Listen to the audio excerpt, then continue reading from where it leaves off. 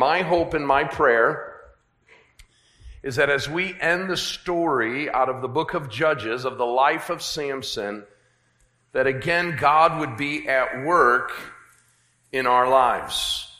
Judges 14, we're introduced to Manoah and his wife, and they are told in a time where things aren't going good for the nation of Israel and things aren't going good for them because they are barren and are unable to have children, that God says that he is going to bring a leader, a deliverer, and that deliverer and leader is going to be none other than their own son who is about to be born. God gives conditions to Manoah and his wife, that his wife is to be very careful during the time that she is pregnant, to stay away from strong drink.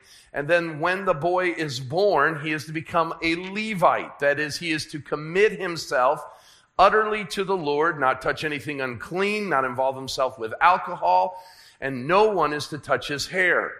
And so Manoah and his wife do that. Samson is born. We're introduced to Samson for the very first time. We did that on Monday, and we see that Samson's beginning is not a very good one.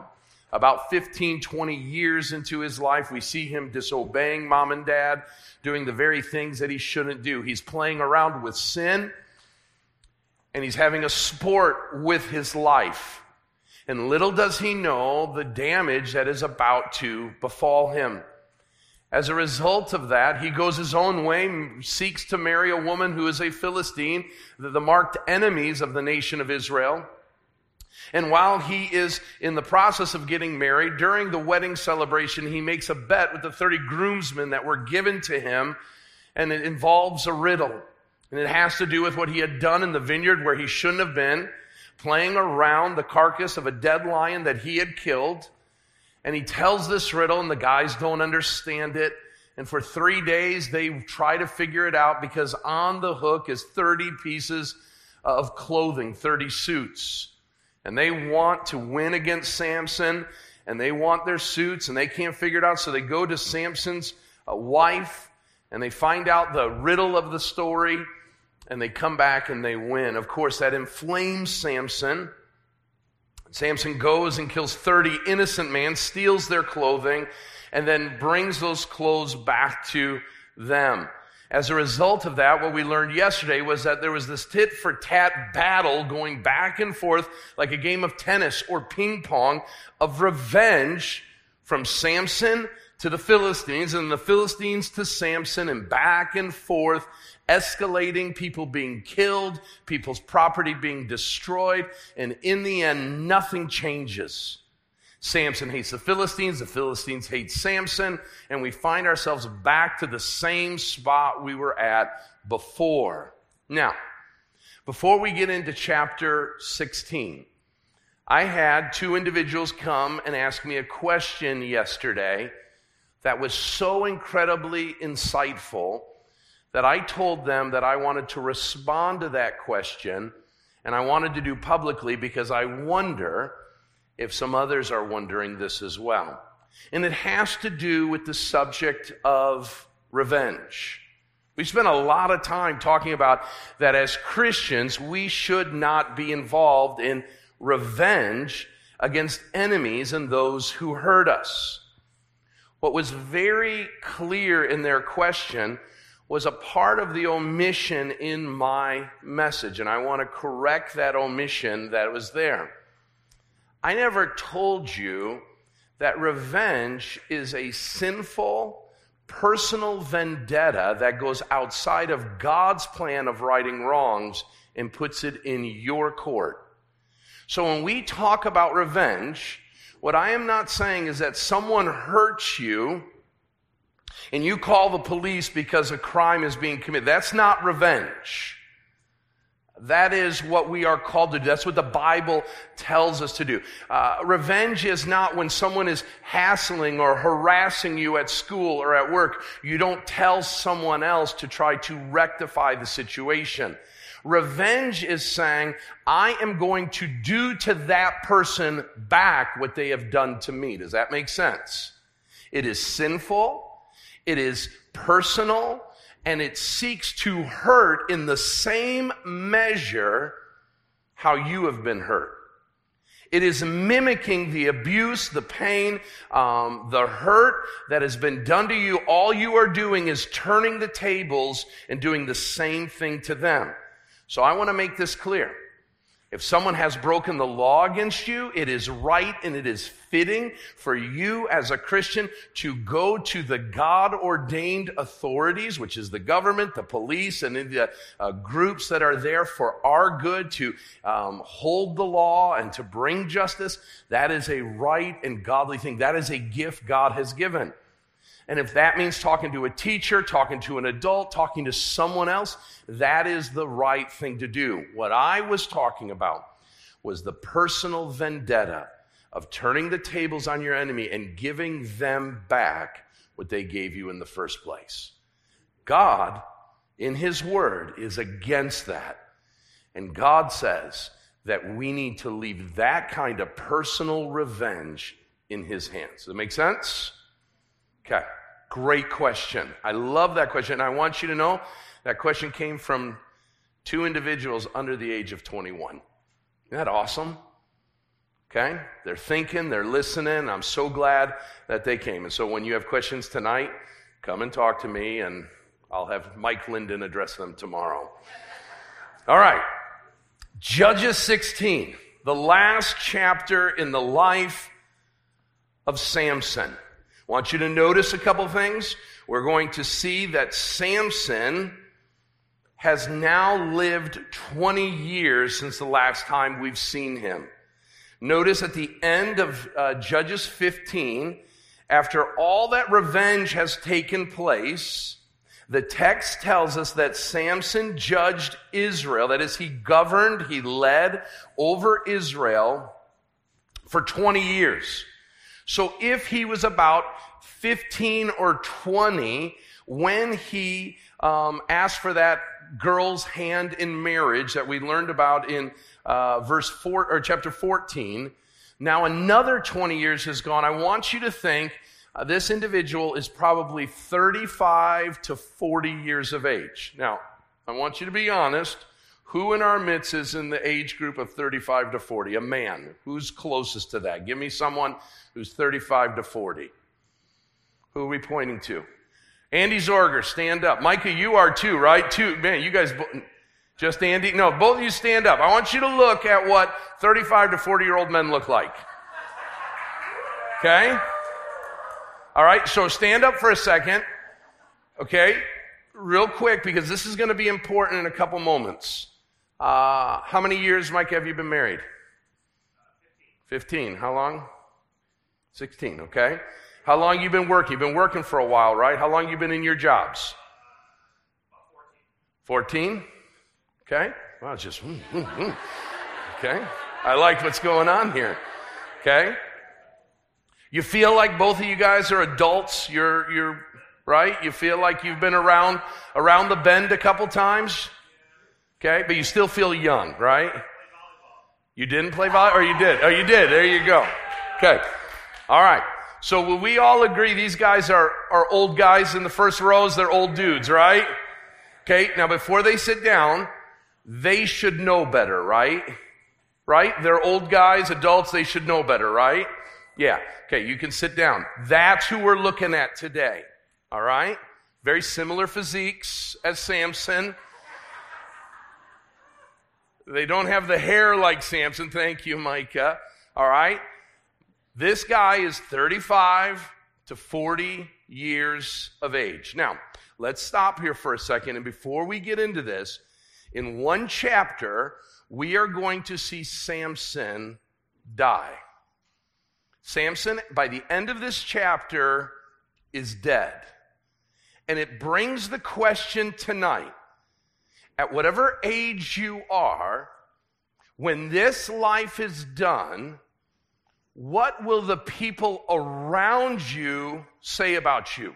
We're going to see at the end of the text, Samson dies, and his family and his brothers, we hadn't even heard he had brothers, his brothers come and they take him and bury him. In that moment, when you die, whether it is tomorrow or 150 tomorrows to come, what will the people closest to you say about you? Now, I know the gray hairs think about that a lot more than the ones up close here. But I want to tell you something. Back in 1990, when I was 14 years of age, I had an older brother who was 16, and he was killed in a car accident. We don't know when our life is going to be done. I don't think Samson, at the beginning of chapter 16, thinks by the end of this chapter, I am going to be dead. And so we have to be ready for that day of our death. And the question is, what will people around us say about us? One. Number two, what will a watching world around us say about us as they look back at our life? And number three, most important, what will God say about you?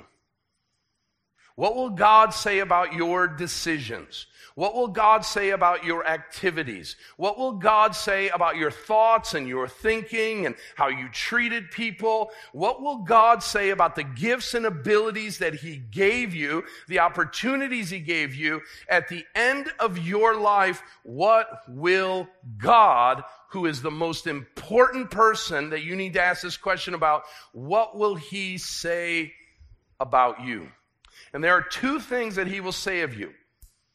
Either you failed to do what He had called you to do, you failed to live up to the potential that God gave you, you failed to use the opportunities that He laid before you, you failed to use the strength and the abilities that He so wonderfully and benevolently put within you, or two, that you will be found faithful.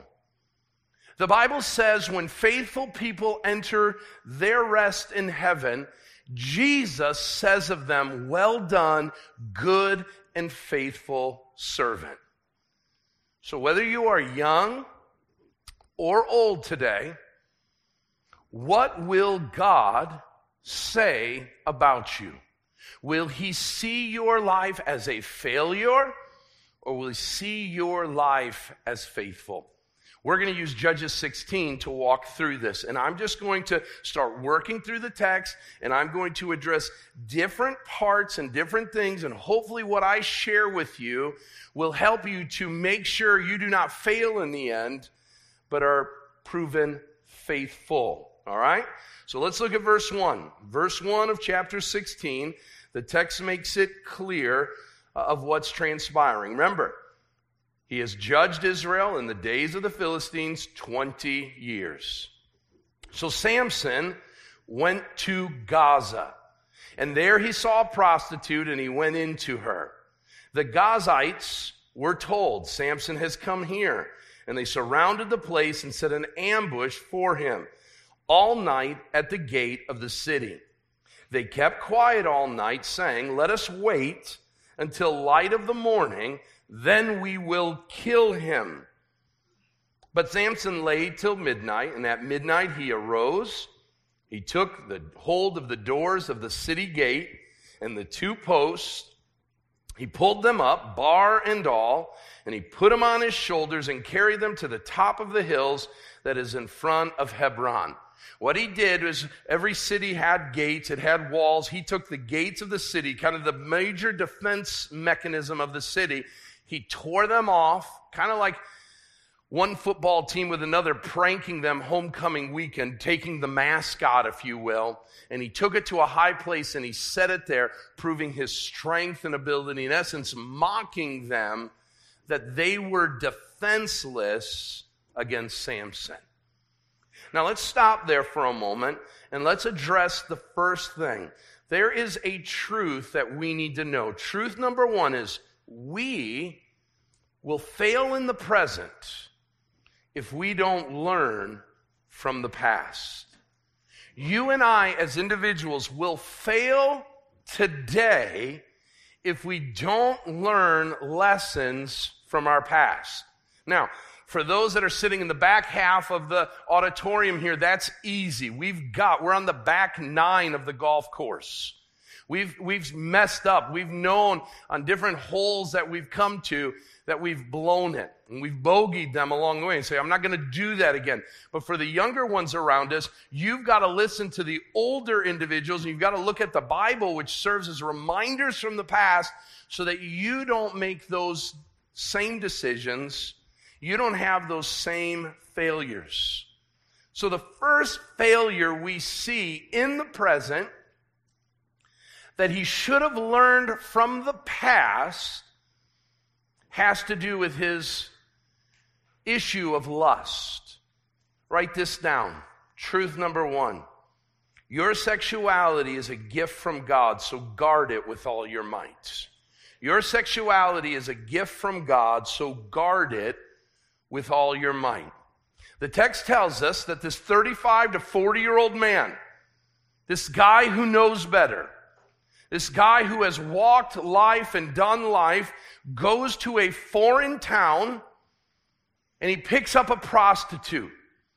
That is, he pays somebody to love him. How odd is that? I have to pay you to love me. And so Samson goes to this woman he's never met before, and her occupation, her profession, is she receives money from men so that she can love them. Now, Samson has for some time longed for, desired for love. But not the kind of love that God says that a good wife will give, caring love, nurturing love, ministering love to her husband. This is a lust. Samson now, for his entire adulthood, has struggled with this issue with regards to his sensuality, his sexuality. He isn't guarding it. And notice what the enemy is doing. While he is involved in his sin, his enemies are setting up an ambush. Notice it says they surrounded the place and set an ambush, verse 2. And they waited for him all night, saying, we will wait till morning and then we'll kill him. Now you say, well, listen, Tim, that's great. That I see it in the text. Samson went to a prostitute. That's no good. But I don't have to worry about that. I've never done that. I'm not planning on doing that.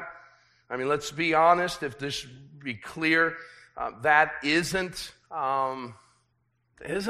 altogether available where we live and where we're at. You don't see a lot of prostitution. It's there, but let's face it, it's just not something that's all that available. So right away we would say, dum-dum Samson, I would never do that. Write this down. Prostitution yesterday is the equivalent of pornography today. You could change that and say that Samson involved himself in pornography. Pornography is sensuality that you pay for. It's not free. It's not between a husband and wife. It's something that you pay for. This person, male or female, is being paid to do something for your enjoyment.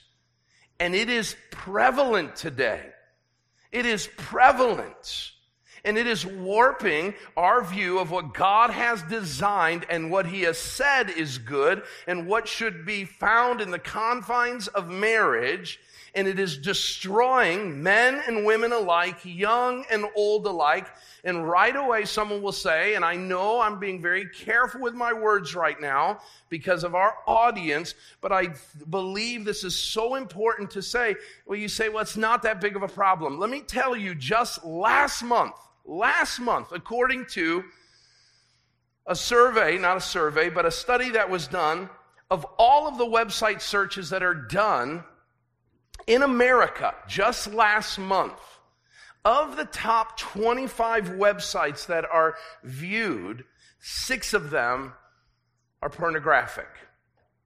Those 6 sites alone had 7.3 billion searches with an average watch time of 11 minutes. That's the top 6 adult websites. I'm not going to tell you what they are. If you think I was going to, you're dumb. Okay? That averages, okay? Mathematicians, if you want to check my math, that averages to every single American, 370 million Americans, on average, searching those sites almost 20 times in the last month. We have an issue with, like Samson does, we have an issue with our sexuality. If there is an issue today that we as a people, young and old, male and female, are dealing with, it is this. Now, the encouraging thing is it's not new. Samson here cannot get his sexuality under control, and it finds him, and he cannot overcome it. And some of you maybe, and by the way, notice there's no mention that anybody's with him. In fact, he doesn't tell anybody that he's going. He's always by himself. But I want you to know the enemy knows where he's at. The enemy sees it. And some of us right now, with regards to our sexuality, we're playing around with things. We're tempted and we're giving into things, and we think nobody knows. Nobody will ever find out. And the devil is licking his chops right now and saying, young man, young woman, old man, old woman, you're giving yourself. Now, by the way, that's just the top 6 adult websites. There's hundreds of thousands probably of other ones. That doesn't include all the stuff that you see on TikTok videos and social media platforms. Can you believe, and this is the amazing stat that was given, if you put all of our streaming of Hulu, YouTube TV, Netflix, Spotify, Pandora, if you put those next to it, all of the streaming we do from a media standpoint is dwarfed by the adult content that we're looking at on the internet. That doesn't include movies. It doesn't include written material, all the stuff. It's all out there. And if we don't get a handle on it, notice what the enemy wants to do with our sexuality. The Philistines say, we're going to kill him. He's out doing his thing right now, and we're going to wait to kill him. I want you to know right now, this generation that's growing up right now, the battle you are going to fight with the devil is in the arena of sexuality. That's the ball game. That's the issue. And the devil has picked, and he says, this is the battle, and that wasn't always the battle. There's been other battles, and this battle isn't better or worse than the other one, but this is the battle. And so what you need to do, young people, is you need to look at the past. You need to look at what people have to say and hear how people's lives have been destroyed because they've allowed their sexuality to get the best of them, and as a result of that, they've missed out on the gift that it was supposed to be. So let me just tell you what the gift is supposed to be. Sexuality is to be a gift that is experienced between a husband and wife. I put it this way. It is the concrete that binds that husband and wife together. And so when you start binding using such an adhesive like sexuality to a relationship, when that relationship breaks up, it's very hard to break that kind of connection up. And what you have to do is you got to take a sledgehammer to it, and it just crumbles away. And a lot of us have experienced the crumbling of our lives because we have adhered or affixed ourselves to another person through sexual relations. And as a result of that, we find ourselves in our lives crumbling away. Be very careful. Your God has gifted you a gift. Guard it with all you have. You will be happy. You will be filled with joy if you will hear those words. He didn't, and it gets him into trouble. Number 2 from this, okay? Number 2, your struggles don't go away with age. Your struggles don't go away with age, so slay them before they ruin you. Samson knows better. And right away, I know there are some, I used to think this, well, I can't wait until I grow up because I know grown-ups don't have issues with their sin. And at some point, when you get to Mr. Zorger and Mr. Tesdall's age, sin stops being a problem for you. And so you're sitting in the front rows here and you're thinking, I just got to get to 25 or 30 and then there's no problems. Listen to me. No, that's not what happens. What happens is old people have a better way of hiding it than young people do. And so here's Samson again, and he's dealing with the same problems, the same issues, the same struggles, and he hasn't gone over it. And so what I want you to all know is, listen, today is the day. We all have our struggles. We all have our issues. Today is the day that we need to slay the things that the devil and this world and your flesh want to take and destroy you with. We've seen his anger get the best of him. We've seen his impulse get the best of him. We've seen his lust get the best of him. We've seen instant gratification get the best of him. And now he's almost 40 years of age, and the same issues, the same struggles, the same sins are alive and well. One reformer wrote it this way: we need to put to death sin, our sins of the flesh. We need to strangle them. We need to rid them of the breath that allows them to breathe so that we will be freed once and for all. What is your struggle today? If you think that just in a couple of years it will be gone, you will be sadly mistaken. The same things, the same struggles, the same issues that I dealt with when I was your age are alive and well in this 46-year-old pastor's life.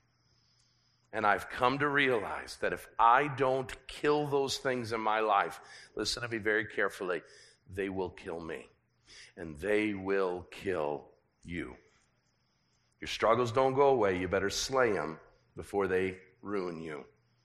Next, notice we get into now another timestamp, verse 4. After this, after what? After this night of passion and after this time where he leaves Gaza. Now notice Samson's flying high right now. He's just had a wonderful night of love. He leaves at midnight. They're waiting for him at morning, and he's already gone, and he's taken the gate of the city, so he's feeling really good. I've gotten my sin. Nobody was aware of it, and now I've made my enemies look dumb. Now notice what happens. After this, notice what it says. After this, he loved a woman. This is the first time that Samson has ever said or been said of him that he loved somebody. Even of the woman he was about to marry, all he says is, I've got to have her. All he says is, I've seen her. Now we've got Samson saying, I love her. And I'm going to give him the benefit of the doubt that when he says he loves her, he loves her. He likes everything about her. Yes, she's beautiful, but he wants to be with her. He wants to live life with her. And notice this woman is from the valley of Sorek, and her name was Delilah. And so, word gets out. And the lords of the Philistines came up to her and said, seduce him. See, they know where his weak spot is. Seduce him and see where his great strength lies, and by what means we may overpower him, that we may bind him to humble him. And we will give you 1,100 pieces of silver. Let's stop there. We're never told, listen, that Delilah loves Samson. Do you see what happens? What we do to others, others begin to do to us. There's a proverb that says, you dig a hole, watch out, you may fall into it. You roll a rock up a mountain, be careful that it doesn't fall back on top of you. This is the principle here. What you have done, be careful that it doesn't get thrown back on you. Samson loved Delilah, but nowhere does it say that she loves him. And notice the Philistines, the enemy, knows where Samson can be played with his lust. And notice they know where Delilah can be played. Notice what it is, money. So write this down. The devil's strategy is to attack you with whatever attracts you the most. So some of you right now are saying, I'm glad I am not Samson. I don't look at those websites. I don't have those types of feelings. I am free and clear. Well, notice we're introduced to Delilah, and Delilah's issue isn't per se sensuality. Notice it's money. She's driven by money, which tells me that there's a variety of things, all equal in sin. There's a variety of things that we have at our disposal that get our attention. And for some, maybe today you're like, I feel what Samson's feeling. That's my battle. And now this new one has come, this issue of money. And the Bible's full of all these things that are disobedient. In fact, we invent ways of doing evil. We find ways to rebel against God. And here is Delilah saying, I'll do anything for money. It's no different than what Samson says. He says, I'll do anything for sex. And so here are these two individuals, both sinners, both struggling with sin, but struggling with different sins. That's why we shouldn't judge one another harshly, because one person struggles with one thing you don't. We're all in the same war. We're just got different battlefronts we're waging that war. And so we need to recognize that, and we need to see that. So notice the story continues to go on. She takes the money, and she goes, verse 6, and says to Samson, please tell me where your great strength lies, and how you might be bound, that no one could subdue you. Now, how is she doing this? Go back to verse 5. She's doing it with seduction. So she's doing whatever she needs to get this answer from her boyfriend. They're not husband and wife, they're boyfriend and girlfriend. And Samson says to her, listen, if you bind me with 7 fresh bowstrings that have not been dried, then I shall become weak and be like any other man. Then the lords of the Philistines brought up to her 7 fresh bowstrings that had not been dried, and she bound him with them. Now, she had men lying in ambush in the inner chamber, in the bedroom. That's crazy. This is how dumb Samson is, right? There's men in the bedroom. He doesn't even know it, okay? And they're ready for him, okay? And she says to him, the Philistines are upon you, Samson. But he snapped the bowstrings as a thread of flax snaps when it touches the fire, so the secret of his strength was not known. Now you would have thought that Samson would have figured it out. Wait a minute, woman, you're not for me. You're against me. I gave you this information. This was a secret between us. And then all of a sudden, these Philistines jump out from behind the dresser and they try to take me. This is how dumb we can be when our appetites are getting the best of us. So we go on. And she keeps asking. Then Delilah said to Samson, behold, you have mocked me and you've told me lies. Please tell me how you might be bound. And he said to her, if they bind me with new ropes that have not been used, then I shall become weak and be like any other man. So Delilah took new ropes and bound him with them and said to him, the Philistines are upon you, Samson, and the men lying in ambush were in the inner chamber, but he snapped the ropes off and his arms, off the ropes off his arms like a thread. Number 2, same situation. So Delilah says to Samson, until now you have mocked me and you've told me lies. Tell me how you might be bound. He said to her, if you weave the 7 locks of my head with the web and fasten it tight with a pin, then I shall become weak and be like any other man. So while he slept, Delilah took the 7 locks of his head and wove them into the web. And she made them tight with the pin and said to him, "The Philistines are upon you, Samson." But he awoke from his sleep, and he pulled away the pin, the loom, and the web. And she said to him, "How can you say that you love me when your heart is not with me? You have mocked me these 3 times, and you have not told me where your great strength lies." And when she pressed him hard with her words day after day and urged him, his soul was vexed to death. Here's the woman nagging again. Remember the last one? Nagging away.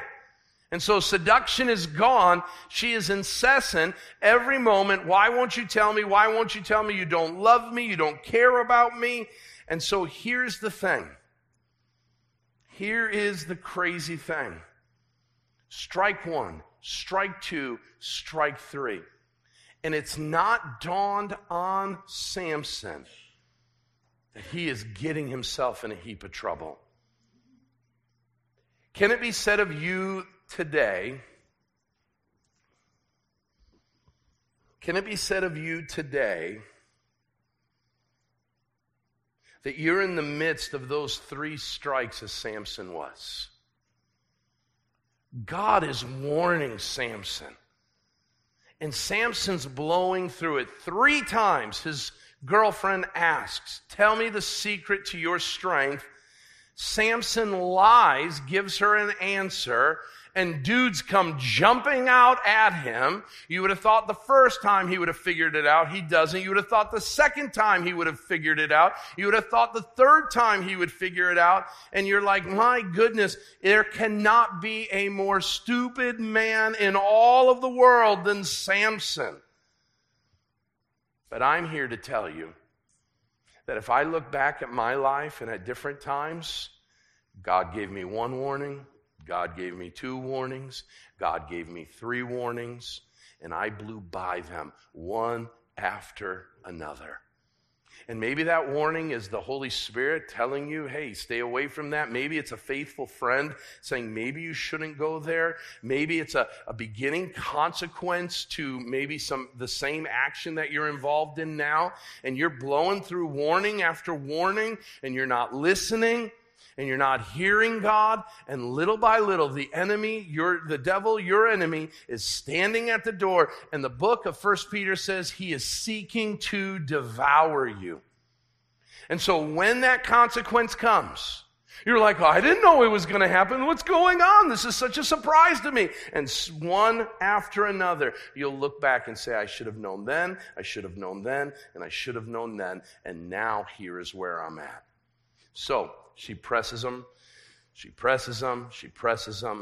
and notice what happens. So we see within that, he says this, and he told her all his heart. If it's your Bible you're looking at, if you want to underline something there, all his heart, he became completely vulnerable to her. He told her everything. He gave away his secret. He gave away all that God had given to him. Jesus gives us a principle that I want you to see in this text. Do not lay your pearls before swine. What that is don't give your treasure to people who will trample on it. Samson is laying his pearls, the most valuable thing he has, before a person who is going to trample on it. And here's why. And I want you to get this and understand this. The reason why he does this is because of what is declared. Let me find the place where it says it of her. Verse 4. He loved her. He had fallen in love with a woman who did not love him. And some here today have given something of great treasure to someone who has taken it and used it and left you worse off than you were before. That's not love. And they've done so, listen to me, through seduction and through nagging. So girls, when your boyfriend says, but everybody else is doing it, or that's what dating people do, and come on, don't you love me, don't you care for me, and we can flip-flop it, maybe it's the girls with the guys, young people, when that's being said, I want Samson's story to come to mind. They don't love you because if they did love you, then they would wait for you. She wants it, and the reason why she wants it is because she's got a sin. She wants 1,100 pieces of silver, and until she gets the answer, she's not getting it, and he divulges all of who he is. He is, for the first time, truly intimate with another person, with another woman, and he tells her all that is in his heart. So what does he say? Verse 17. And he told her all that was in his heart, and he said to her, a razor has never come upon my head, for I have been a Nazirite to God. By the way, he's never declared that to anybody, which is probably a problem. He never declared that, in essence, I'm a follower of God. I'm committed to the Lord. He says, I've been this way from my mother's womb. So if my head is shaved, then my strength will leave me, and I shall become weak and be like any other man. He's given away all that he has. And notice what happens. When Delilah saw that he had told her all his heart, she knew what she had gotten. Listen to what she does. This man tells her the deepest secrets of his heart.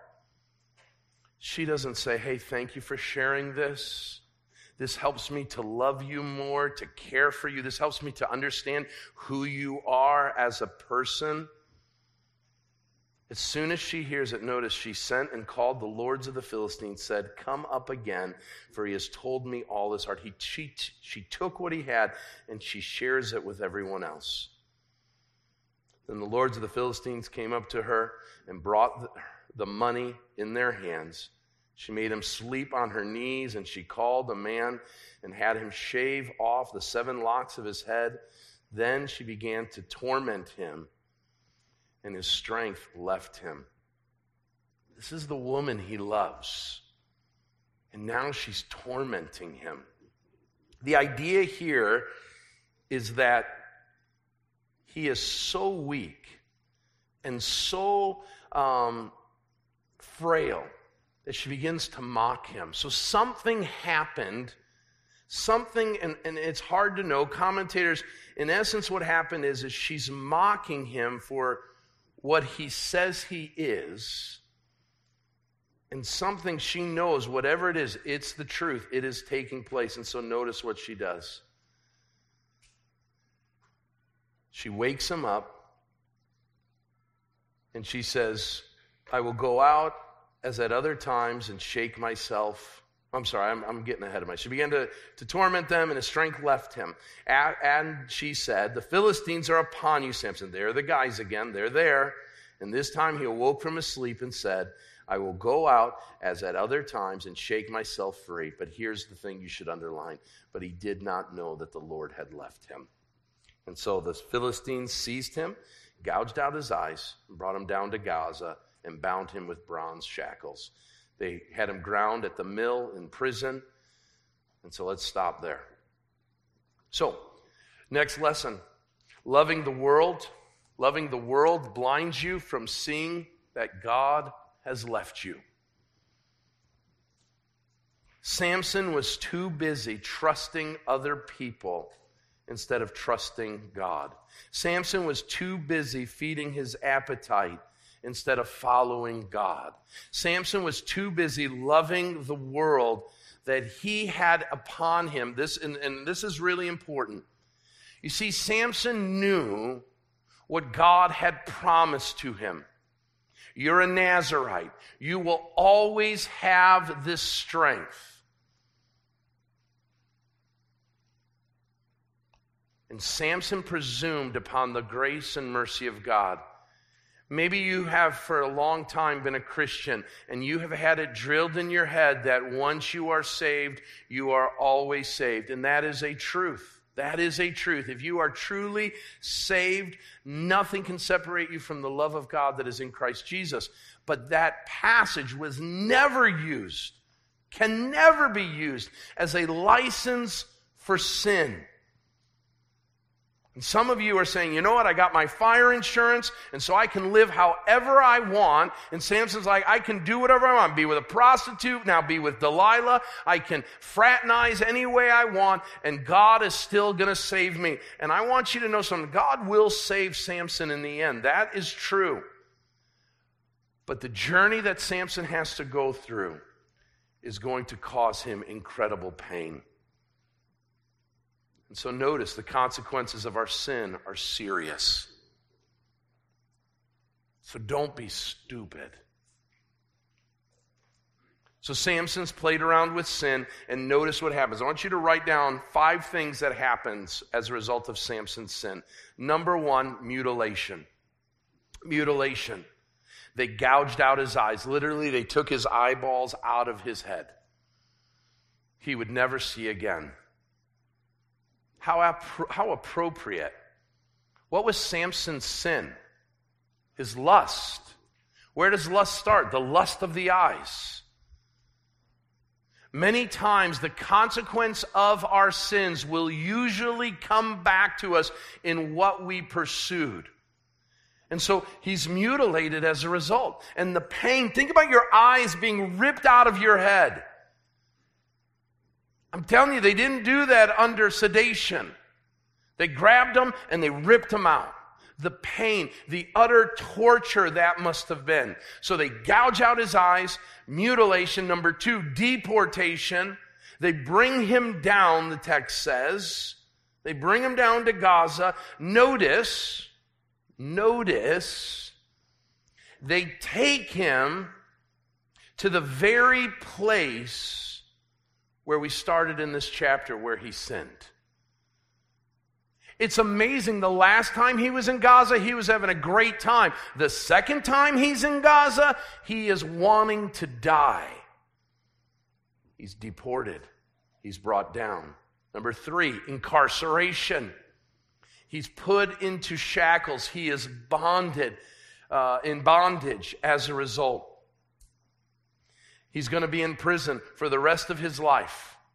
We don't know how long that is, but he is seized. He's bound. And now he's grinding mill in the prison. Grinding mill was the job of an oxen. So they're making sport of him, and he's just standing just in a circle and just pushing this thing that then is grinding at the mill, grinding the grain. And his life is just in one circle, just going all day long, kind of like a hamster on a wheel, and he just keeps doing it. And that's his life. And notice what the text tells us. It says that in verse 23, the lords of the Philistines gathered to offer a great sacrifice to Dagon, their god, and to rejoice. And they said, our God has given Samson, our enemy, into our hand. And when the people saw it, they praised their God. For they said, our God has given our enemy into our hand, the ravager of our country, who has killed many of us. And when their hearts were merry, they said, call Samson that he may entertain us. So they called Samson out of the prison, and he entertained them. The final 2 things that the consequences of our sins will bring is humiliation, and the enemy's exaltation. So they make sport of him. They laugh at him. They have him perform. We don't know what he did, but obviously they did. Whatever they did made them laugh. They loved it. And here's the even greater thing. They praised their God because of his demise. Do you know the world loves it when Christians fail? They love it. There's another Christian blowing it. There's another Christian doing something stupid. And they are the ones who tell us they've got it all figured out. They got nothing. They're just like us. They just try to hide it better than they do. And here they are praising Dagon, this god of theirs. And they are so excited. And they are merry. They're celebrating because Samson, listen, has failed. And so we go back to where we're at. At the end of your life, will you be known as a failure? Samson has shown us that path. And some of you right now are walking down that road that will inevitably lead you to be a failure. And you're going to get there. And the only person you are going to be able to rightly blame is yourself. Because you made choices, you did things, there were warnings, and you blew right by them. You pushed away any good godly wisdom, and you want to blame God, you want to blame your parents, you want to blame society, you want to blame your upbringing, you want to blame everything. And here, the only person that is to blame for where he's at this moment is Samson himself. And if we were to close out this, we would leave brokenhearted, because a life that started so well has ended so badly. And listen, I love you too much, and your families love you too much, and your pastors love you too much, and your counselors and your friends, your real friends, love you too much, and God loves you too much for you to be a failure. God did not create you and me to be failures. And so as Samson is going through all of this, making his life an abject failure, I want you to see what God is doing. Notice, he did not know, verse 20, that God had left him. Samson is oblivious to God's working in his life. And some of us are oblivious to what God is doing in our lives. But notice, God's got a plan. God committed himself to Samson, even though Samson hadn't committed himself to God. And notice the most refreshing, the most gracious, the most glorious statement is found in verse 22. But the hair of Samson's head began to grow again after it had been shaved. Samson allowed that hair that had grown for 40 years to be cut off because of his stupidity. God said, I am the God of second chances. And the hair began to grow, and the power began to enter back into Samson's body, and he didn't even know it, but it was there. And what we are going to find out is that there is in our lives as well a second chance. You don't have to be a failure. So how are you found faithful? Number 2, write this down. We can be found faithful if we can be found faithful if, circle, underline, capitalize, if you can hear this message and say, I'm going to be different. If there's some things to be done, if we will put God first in our priorities. The difference between failure and faithful is a decision of you and me to get serious about our walk with God. And here's the gracious thing. It can start today. It can start after all the consequences of your life have come. You have made dumb decisions, and all of those consequences are there. Your eyes are gouged out. You're bound. You've been humiliated. Your enemies are lording it over you. And you're like, oh man, nothing good is happening. And in the weakest spot of Samson's life, God proved himself to be strong. And God wants to do that in your life, if you will get serious about your relationship with God. So let me close with 3 things that I want you to be thinking through. Number 1, God gives each of us strength. Are you going to use it for yourself, or are you going to use it for the Savior? God had given Samson a unique gift. But he's not the only one who's been gifted a unique gift.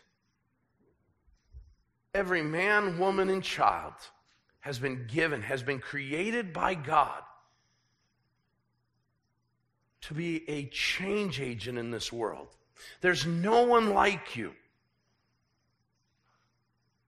God has uniquely brought you into this world for you to be the real you and to bestow upon the world around you great blessing.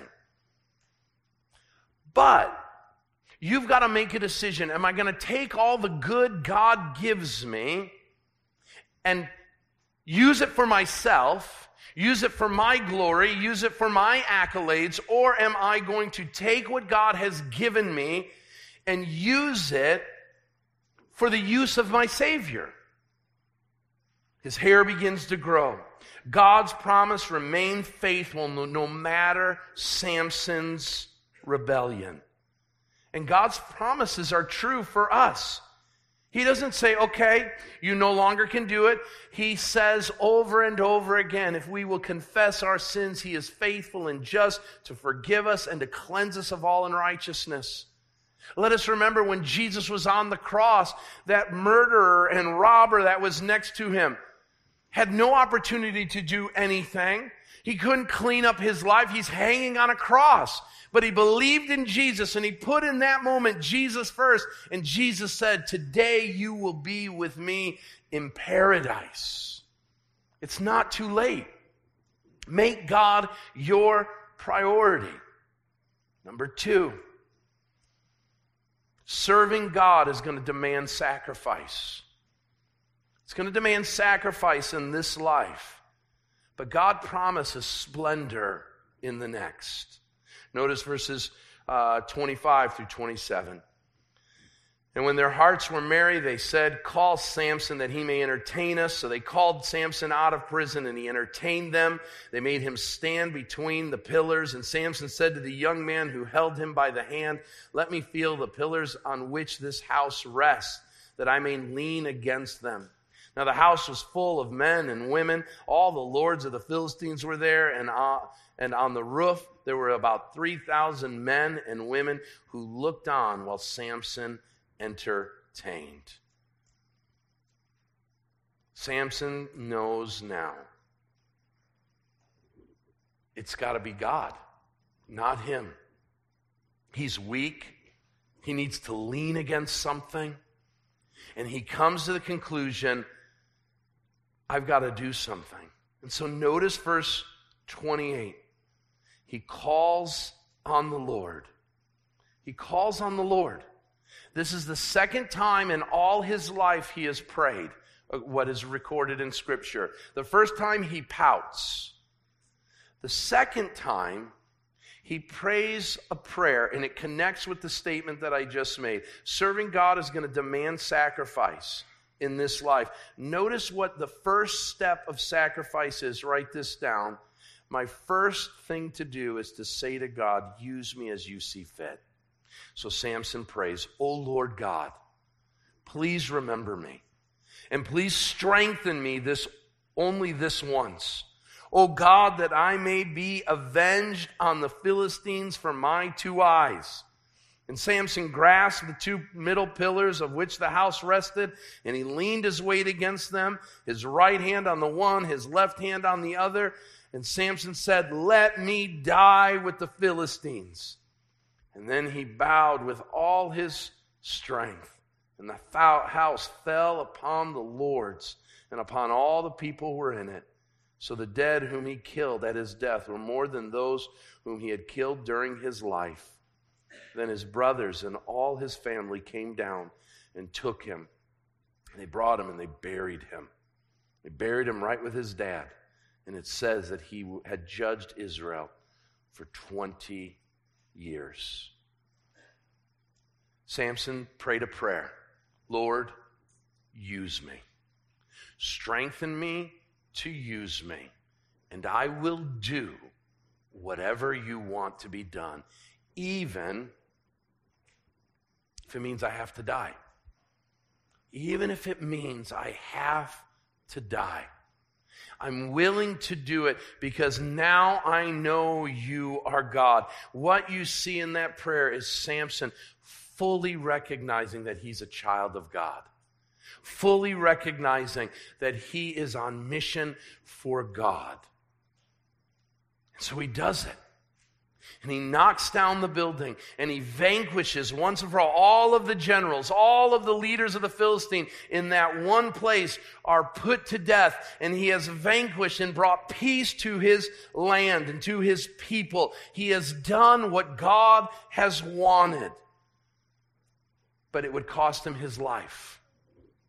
And I want you to know today, if you want to do what God wants of you, it will cost you and it will cost me our lives. Now, that doesn't mean we're going to die, physically die doing it, but the Bible says Jesus commands us, if we're going to follow him, we must deny ourselves and take up our cross and follow him. That is, we are to die daily to ourselves and to follow Jesus. And that's what Samson prays, and that's what Samson does, and he vanquishes once and for all the Philistines from the land of the Israelites. He dies, and his family comes, and they take him away. And what you see is this failure of a man has a very faithful God. And maybe today you are a failure. The world tells you it, your parents tell you it, your boss tells you it, your teachers tell you it, everybody around you tells you it, you yourself tell yourself it. And I want you to know that that isn't the case for anyone who will pray to God and who will say to God, use me as you see fit. And if you are willing to do that, my last point is this. God promises to take away our ugly messes and to make them utterly magnificent. We never hear of Samson again in the Old Testament.